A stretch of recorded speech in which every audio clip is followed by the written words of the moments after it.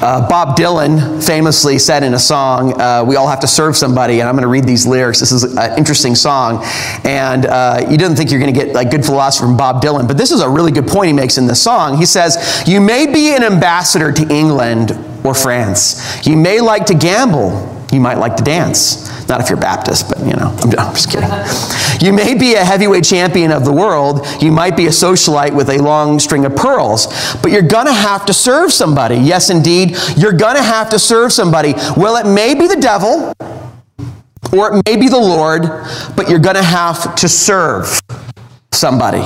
Dylan's point, I think, is very clear. We're all serving something out there. You're all serving something. Serving something is kind of like the unavoidable human predicament. According to the Bible, we are made to serve God first, and then other human beings, our neighbor, and that, by extension, by the way, is glorifying God. When you serve and love your neighbor, you're also glorifying God.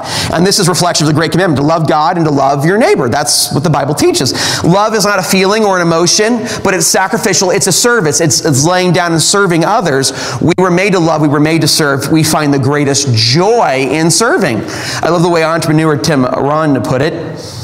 Whoever renders service to many puts himself in a line for greatness. For greatness. Great wealth, great return, great satisfaction, great reputation, great joy. Great joy.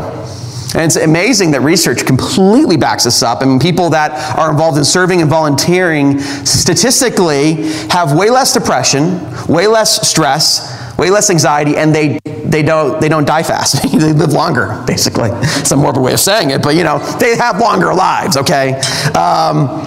And this is according to the Mayo Clinic article, Helping People Changing Lives, 3 Health Benefits of Volunteering, right? This is going to be the best pitch for volunteering you've ever heard. Volunteering for selfish people. No, I'm joking. That's a joke, okay?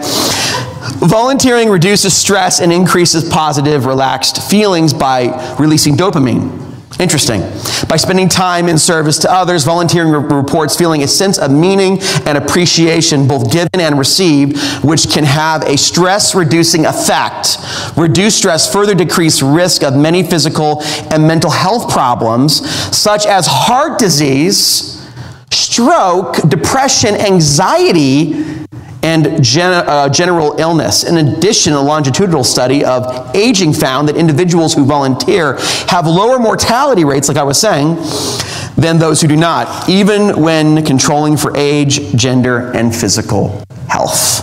Now, if you do research, you Google this on volunteering, you will find tons of support, tons of research supporting this idea that volunteering is good for you mentally, emotionally, physically, psychologically, spiritually, the whole shebang. According to the Psychology Post, the researchers examined data from 27,301 individuals from 15 countries who participated in a European social survey. Their results confirmed there was a negative correlation between volunteering and depressive symptoms, meaning that it repelled depressive symptoms. In other words, people who volunteer were more tended to report fewer symptoms of depression.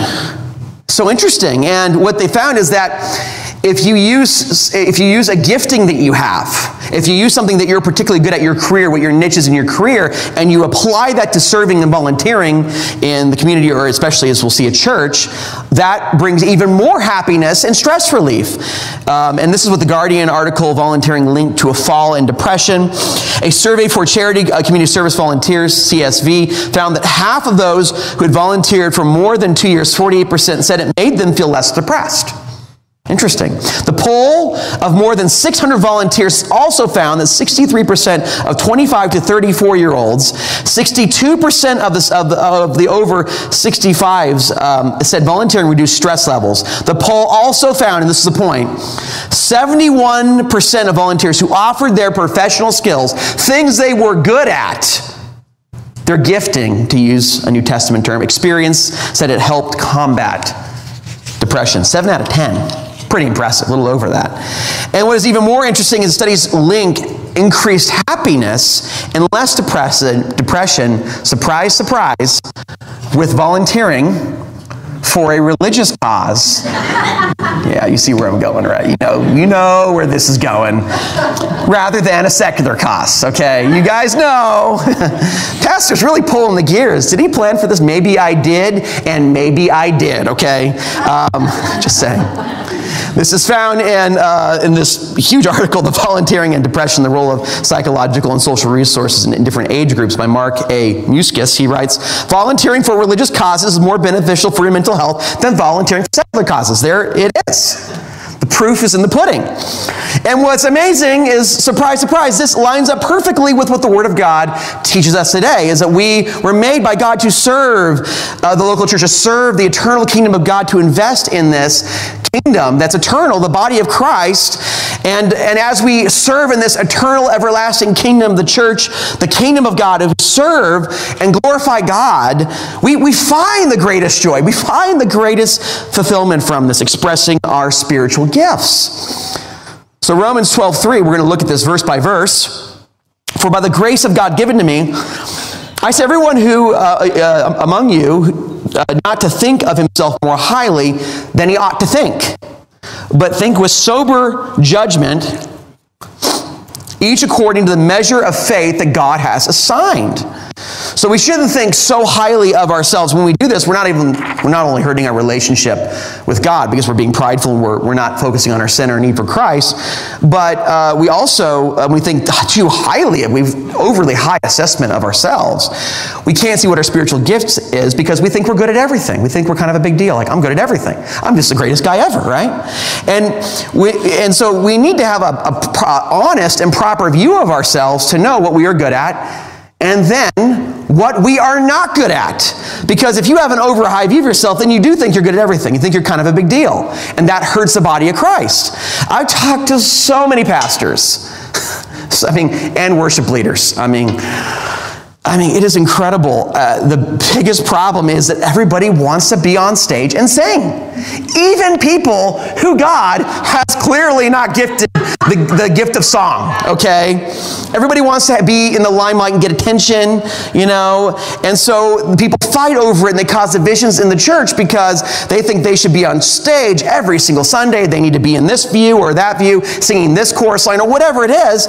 And so churches get in fights over this. And I've talked to so many pastors who are just upset about this. So many worship leaders that are so furious at this because the people have such a high view of themselves that doesn't match up with reality and what they're able to do. I think Clint Eastwood had one of the best lines ever from Dirty Harry. A man has got to know his limitations, right? And besides, Magnum Force. That's Magnum. Alan knows.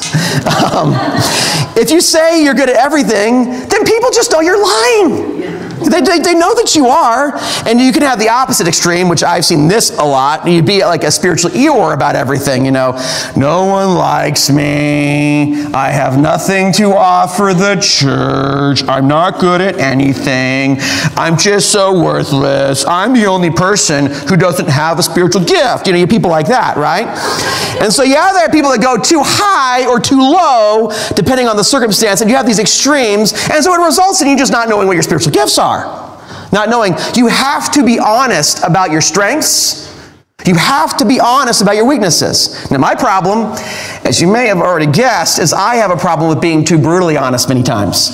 And it happens to me when I'm preaching, too. I can remember interviewing for this position. I think it's almost 7 years. I'm coming up on 7 years. Wow, it's a long time. Time flies when you're having fun, I guess, right? So I was being interviewed for this job in a Skype thing, and I was in South Carolina, and they asked me the question that every interviewee dreads: what are your strengths and weaknesses? And I said my strengths were, I'm pretty good at preaching, and I love people. I like talking and caring for people. That's kind of what I'm good at.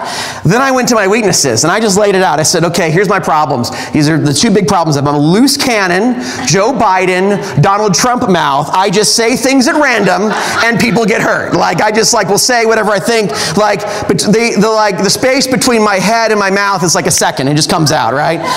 And then I said this. I'm and I am literally, and I do mean literally, and you're going to know this too about me if you know me for any length of time. I am the worst administrator in the world. I said this in the interview, okay? And they all started laughing. Because because they were not you know what people are expecting, right? Like, well, my problem is that I just work too hard. No, your problem is that you're bad at this and that. You just won't tell them. No one believes that. Come on, that you work too hard? No, that's not your problem. That is, you have other problems. Maybe you're prideful or egotistical.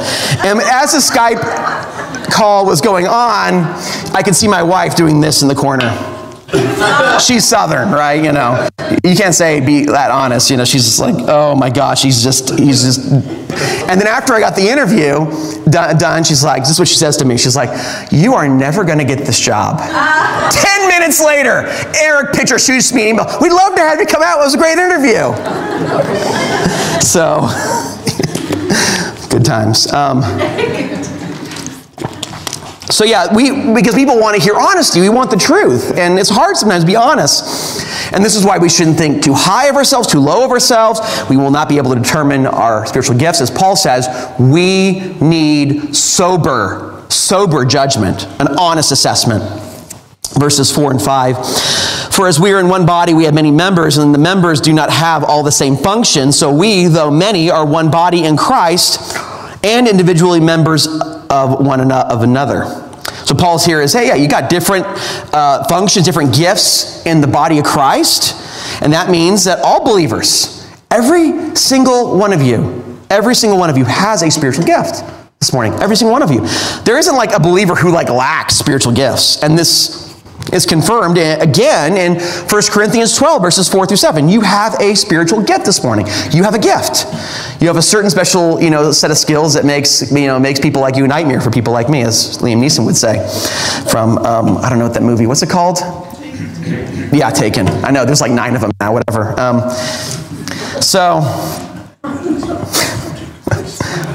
Now, Paul says in 1 Corinthians 12, 4 through 7, now there are varieties of gifts, but the same Spirit, and there are varieties of service, but the same Lord. So there's a variety of gifts, and there are varieties of activities, but in the same God, who empowers them all in every one. Every single person. To each is given the manifestation of the Spirit for the common good. Now skip down here in verse 11. All of these are empowered by the one and the same Spirit, who apportions each one individually as he wills. He talks about how we're all body parts and goes into this. So yes, every single one of you has a spiritual gift, which God has given you to bless the local church. I hate to say this, but there's no category in the New Testament for a Christian who just shows up on Sunday and then bolts afterwards and doesn't do anything. That's not even mentioned in the New Testament. That category is not even mentioned. We're not caring about anybody. You're not reaching out to anybody. Whatever it is people do.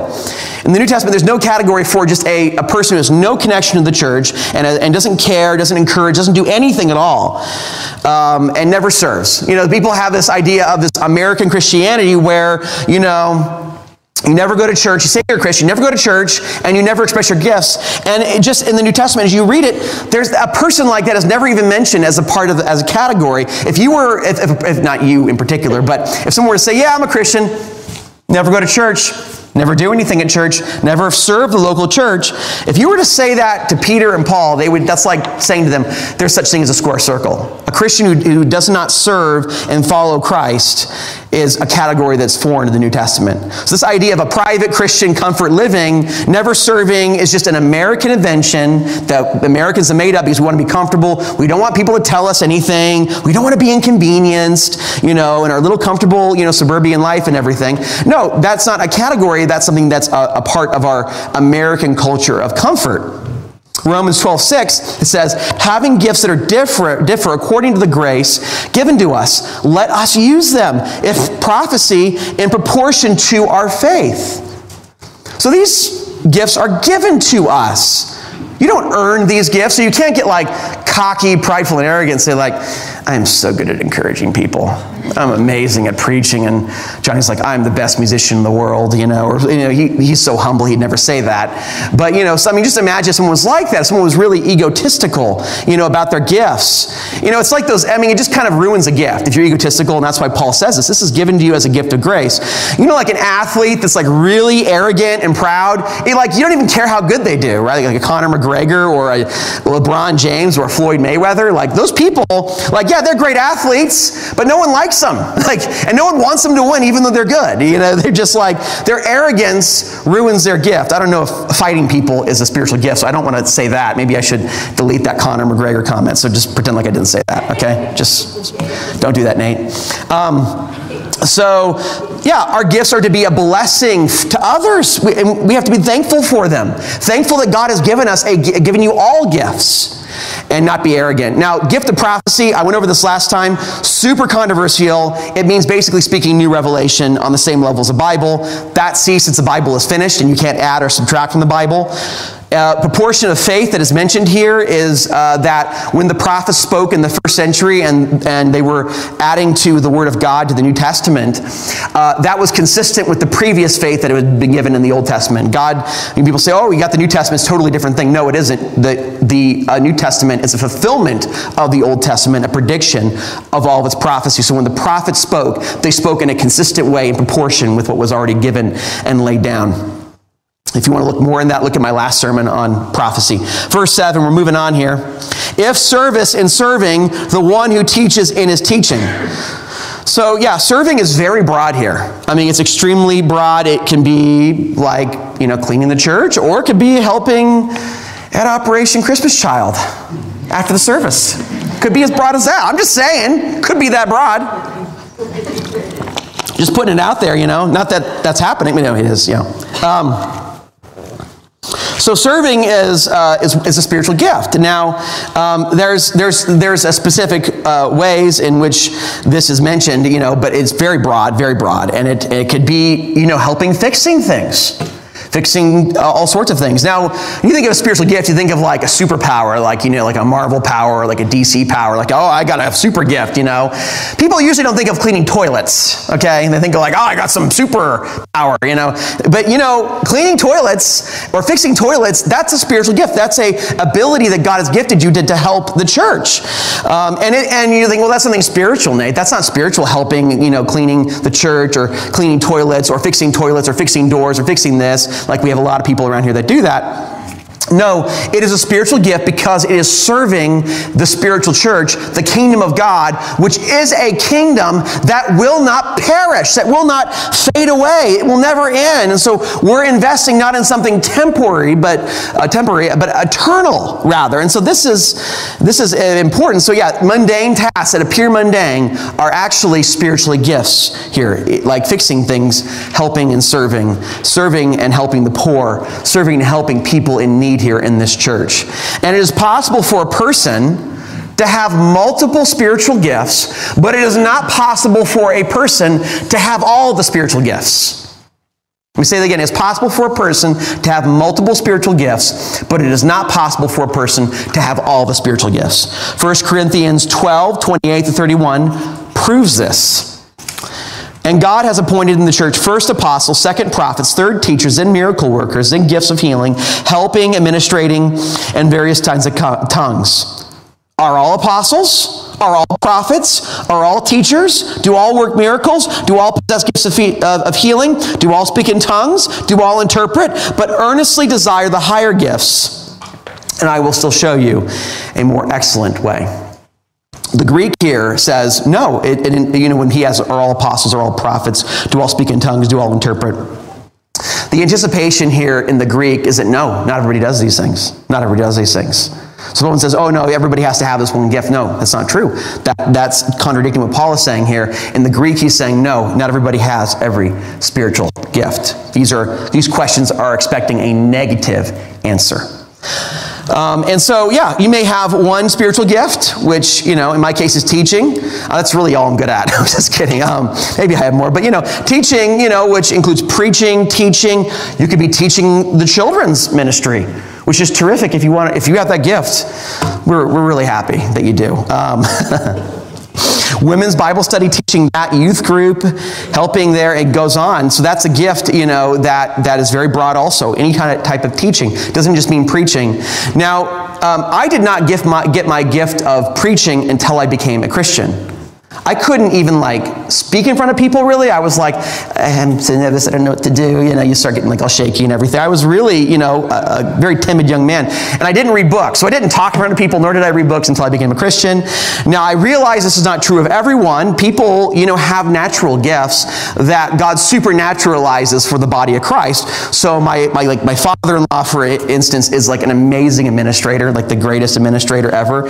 And when he became Christian, he's going to use those administrative skills for the body of Christ. So he has a natural gift, which is supernaturalized, if you will, or used for the kingdom of Jesus Christ. So a gift can be something that God activates that you've always had inherent, or it can be given something new to you as a result of being saved and what have you. So that's the way we look at this. Romans 12:8 goes on to say, the one who exhorts in his exhortation and the one who contributes in his generosity, the one who leads with zeal, and the one who does acts of mercy with cheerfulness. With cheerfulness. Now the phrase, the one who exhorts in his exhortation, this refers to the spiritual gift of encouragement. I mean, people can be very encouraging. The Christian life can be hard. People go through difficult times. We need to hear something uplifting, especially when you're really struggling emotionally. We need to hear someone, put their arm around you and say something kind to you. Now, I want to stress this point hard here because it's important for all Christians to encourage, right? Every Christian should give, as is mentioned here. Every Christian should help out in ministries in the church. But you see, what a spiritual gift is, to be specific, is a person is particularly good at something. Particularly gifted at something, a part of Christian service. So, for instance, like you say, well, I don't have the spiritual gift of encouragement. So someone comes up to you and says, oh, Nate, I just lost my job. Been going through a hard time, and everything. Well, say, go talk to Lori Rowe or somebody else. That's not my gift. I can't encourage you later. It's like, come on. No, that's not what, all of these things are part of the Christian life. Encouraging, giving, teaching people, mothers teaching their children. That's all a part of the Christian life. You say, honey, your mom, you're trying to teach your kids the Bible. I can't teach you. It's not my gifting. No, we should all teach the Word of God. But some people, what a spiritual gift is something that you're particularly good at. That's the idea. It's not like, well, I have this spiritual gift, I can't do anything else. I'm kind of got to tie my hands behind my back. I'm only doing one thing. That's it. No more. And I can't do anything else. So no, that's not what this is saying. It just means, and there's going to be some things that you're better at and some things that you're worse at. But a spiritual gift is like a highlight. It's a highlight. It's a special thing that you're especially good at. It says the one who contributes in his generosity is better translated as the one who gives money in a way of giving money but not expecting something back. People always think, especially in politics, and I understand why they think this. People give money, special interest or whatever it is, and you kind of expect something back. But that's not what biblical giving is. Biblical giving is giving out of an abundance, as it's stressed here, out of a kindness of one's own heart, not expecting something back. And it could be giving to the church, giving to the poor, giving to people in need, whatever it is. That's the broad sense of giving here. Someone who is wise at giving and somebody who doesn't expect things back, but wants to give of themselves financially. The one who leads with zeal is someone who can motivate you to do something for the body of Christ with passion. Right? That's somebody who leads kind of zealously and has a passion to leading people towards a certain vision. Those who do acts of mercy with cheerfulness, again, we all should be merciful. That's not my spiritual gift, so I'm not going to be merciful to you. I'm going to be cruel and harsh. No, that's not what this is saying. This is somebody who is especially merciful. Someone who is especially kind towards people who are struggling with drug addiction, homelessness, who are broken, drug addicts, people who've had a hard life, and they need to hear and to be reminded and supported in the mercies of Jesus. That's what it means here to be a mercy worker, to have that spiritual gift of mercy. Now, these lists, I want to stress, are not meant to be exhaustive. They represent kind of a common gifts that are needed in the Christian church. So you might ask, okay, Nate, so how do I know? How do I know what spiritual gifts I have? I wouldn't suggest going on the internet. Who's seen those spiritual gift tests on the internet? Who's seen those? Okay, a few people, like as in 7. I'm sure you guys have heard of them. I saw them in college. They're so ridiculous. Some of them they divide up the spiritual gifts in very strange and arbitrary ways. And I don't think they're very helpful. I was talking to someone this morning, I was talking to Megan this morning, and we were like, yeah, they're more like personality tests so much. They're just not, they're not very effective because the Bible does not explicitly state every spiritual gift, right? Like, doesn't mention like, well, you can serve in helping out in plumbing, or you can serve in stacking chairs. Like, it doesn't go into that kind of stuff. And so the spiritual gift thing is very arbitrary and limited. Here are the ways that you can discern your spiritual gift, and it's not by taking an online test. I mean, you could theoretically do that. I don't want to say it's impossible, but here are some ways, and it's first is by reflection and self-examination. Reflection and self-examination. This is what Paul says. He says, when you want to think of yourself with sober judgment, you think, okay, what am I good at? What am I good at? What do I like doing most? Do I feel a burden to help a certain group of people? What problems do I tend to notice in the church that I think need to get done? That could be like something that you feel like this burden from God. What do you feel needs to get done? Do you think the church is disorganized or needs help in a certain area? Maybe God has placed you to help in a ministry, to help organize a church more. And so when you exercise these services, these gifts, and are they recognized and affirmed by others? Are they? That's important because, if you want to be on stage with Johnny looking kind of like, pretty cool up here, right? But you sound like, a dying Eskimo or a dying squirrel. I don't know, making up words up here. I'm sorry if that sounded offensive. Eskimo, I didn't need to say that. See what I said? That's my weakness. I just say random things. Why doesn't it even come out of my mouth? I don't know. A dying seal, yeah. A dying seal, a dying squirrel. If you sound like that, and everybody's like, when you sing, they're like, oh, you get the, oh, look, kind of like that. Maybe you shouldn't be up here. It's not being recognized, other than terror. Second way you figure out you have spiritual gifts is you study the list throughout the New Testament. You reflect on the list in the Bible, and you pray over them, and you ask for God's leading in them. Verses 6 and 8 also discuss a third strategy. Sometimes you just got to go for it. Sometimes you just got to do it, right? Nike, just do it, right? And, that's the best way you can figure out sometimes what your spiritual gift is by just doing various tasks and seeing what you're good at or not good at. Romans 12:6 is, having gifts that are different according to the grace given to us, let us use them. Use them. So we have to use them to know if we have them. That's the whole point. And so if you want to find out, then we want to serve in various areas. See what areas you're good at.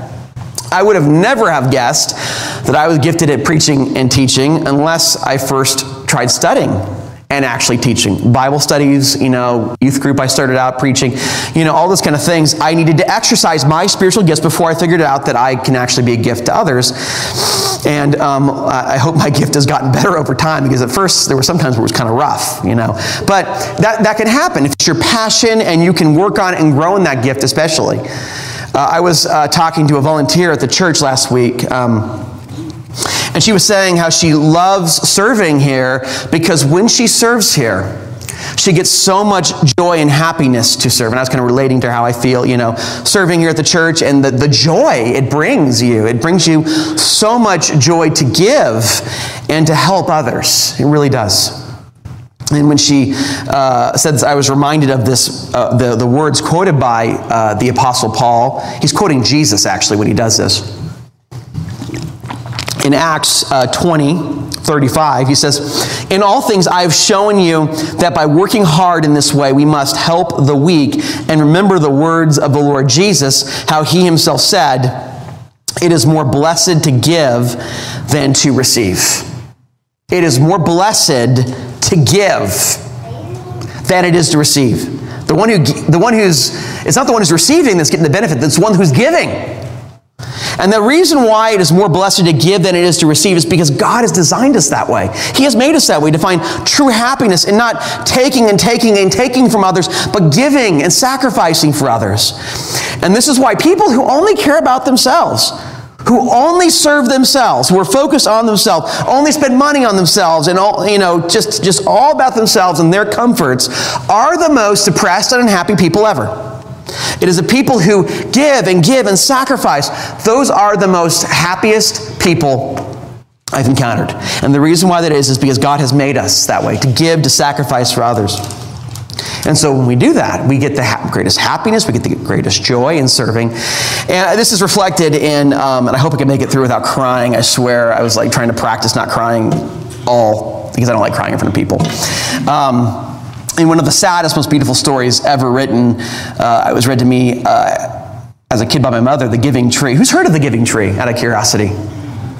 Not as much people as I'd hoped for. Okay, so just hold on here. This is a very powerful book here, but the basic idea behind the book is that there is a person that's personified as a tree, and her unconditional love and giving to a boy. And I want to read just the intro section of the book so you can kind of feel how the book is written, and this is connecting. You'll see how it's connected here. It says, once there was a tree, and she loved a little boy. And every day the boy would come and he would gather her leaves and make them into crowns and play king of the forest. He would climb up her trunk and swing from her branches and eat apples, and they would play hide and go seek, and when he was tired, he would sleep in her shade. And the boy loved the tree very much, and the tree was happy. But time went on, and the boy grew older, and the tree was often alone. The one day the boy came to the tree, and the tree said, "Come, boy, come climb up my trunk and swing from my branches and eat the apples and play in the shade and be happy." He says, "I'm too big to climb and play," said the boy. "I want to buy things and have fun. I want some money. I'm sorry," said the tree, "but I have no money. I have only leaves and apples. Take my apples, boy, and sell them into the city. Then you will have money, and then you will be happy." And so the boy climbed up the tree and gathered her apples and carried them away, and the tree was happy, but the boy stayed away for a long time, and the tree was sad. And then one day the boy came back, and the tree was shook with joy and said, "Oh, come, boy, come and climb up my trunk and swing from my branches and be happy." "I'm too busy to climb trees," said the boy. "I want a house to keep me warm," he said. "I want a wife. I want children. And so I need a house. Need a house. Can you give me a house?" The tree said, I have no house. The forest is my house, but you may cut off my branches and build a house. Then you will be happy." And so the boy cut off her branches and carried them away to build his house, and the tree was happy. And this recurring line occurs: the tree was happy in giving everything to the boy, and the story continues on and on as the boy eventually just takes everything from the tree and cuts down and kills a tree to where the tree is a stump in the ground. That's what the tree is left with, because she's given everything, even her own life, to the boy, this selfish and evil boy. I want to read you the last lines of this book. "After a long time, the boy came back again.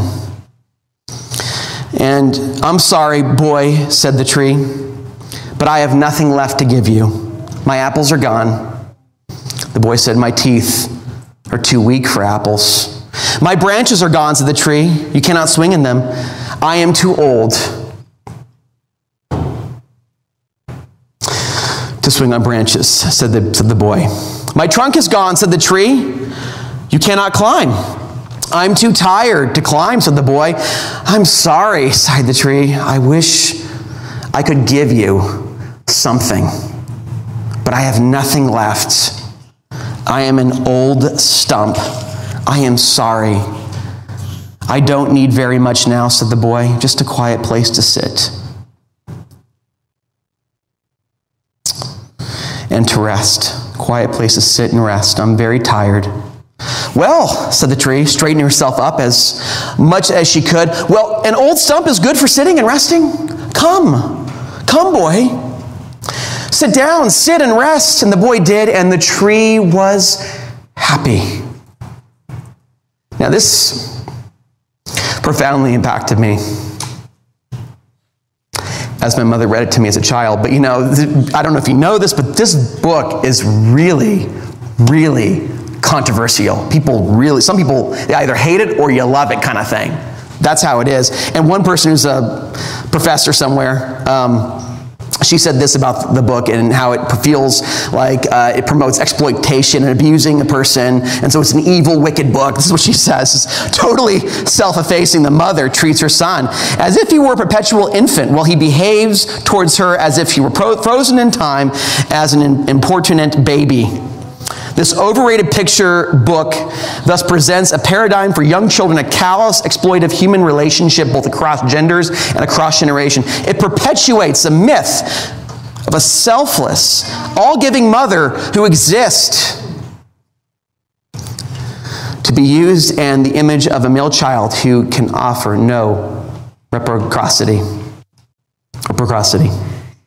When I first read that, I thought to myself, oh man, that sounds like a pretty good point. And I was like, yeah, that's pretty messed up. Teaching people to be like, I got to be just really selfish and messed up to this tree, that's really mean.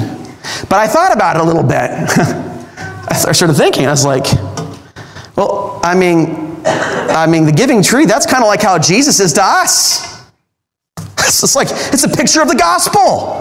It's a picture of how Jesus and Christ views and treats us. You see, Jesus gave you everything. And at the greatest personal cost to himself. Even while we were his enemies and we hated him and we screamed in darkness and we sinned against him, he still loved us. He paid the highest cost for us by dying on the cross for all of our sins and taking hell in our place on the tree of the cross. He suffered the wrath of God, the punishment which we would have received in hell. He received on that cross. Jesus lived his entire life, every second of his life, for you and me, meriting and earning righteousness for us, so he could give everything to us. It cost God. God, that's the essence of who God is. He gives. He gave his only begotten Son, that whoever believes in him shall not perish, but have everlasting life. God's a giving God, and we are made in his image. And Jesus has given you far more than even the giving tree. And what we don't give him in return, we can never pay back that infinite gift. We can never reciprocate that, ever. All we can do is receive that gift of eternal life. Receive it by faith, trusting in him, earned by the blood and righteousness of Jesus Christ alone, the ultimate giving tree. And the thing is, if we're being really honest with ourselves, we struggle with sin every day. And yet Jesus keeps on giving and giving and giving and giving and forgiving, because he has given you everything. And now what we can do is we can give back. He's given us everything. We can now give back and give and serve and love others because of that great message. We can be inspired and grateful and thankful for Jesus has served us more than anyone. Jesus has given us more than anyone at the greatest, ultimate, infinite personal cost for himself. And that is why I believe The Giving Tree is one of the most popular and yet divisive books ever written, because it expresses something beautiful to us. It expresses unconditional love that we so desperately need and want. If you're being honest and you're by yourself at 2 or 3 in the morning, you're being honest, that's what you want. We all want unconditional love. We want a love like that. And if there's a love that exists like that, it's worth living for. It's worth sacrificing everything for, if we can find that beautiful gift of everlasting unconditional love. Something like that exists. We need it for our lives. We need it to exist. It's the very air we breathe. We desire it so deeply. This picture of never-ending unconditional love, self-sacrificial giving and unconditional love, that's one thing we desire, and that is provided for us in the person and work of Jesus Christ, in the one true story, not a fictional story, but the true story of the gospel. It is that one story that gets you and me right, that fills up our desperate, hurting, aching heart. So this morning, if you feel lost and you feel emptiness inside, come to Jesus, and he will give you endless giving, unconditional love, eternal life forever. If you trust in him, if you believe in him this morning, I beg you and plead you to do so. May God be glorified as you do.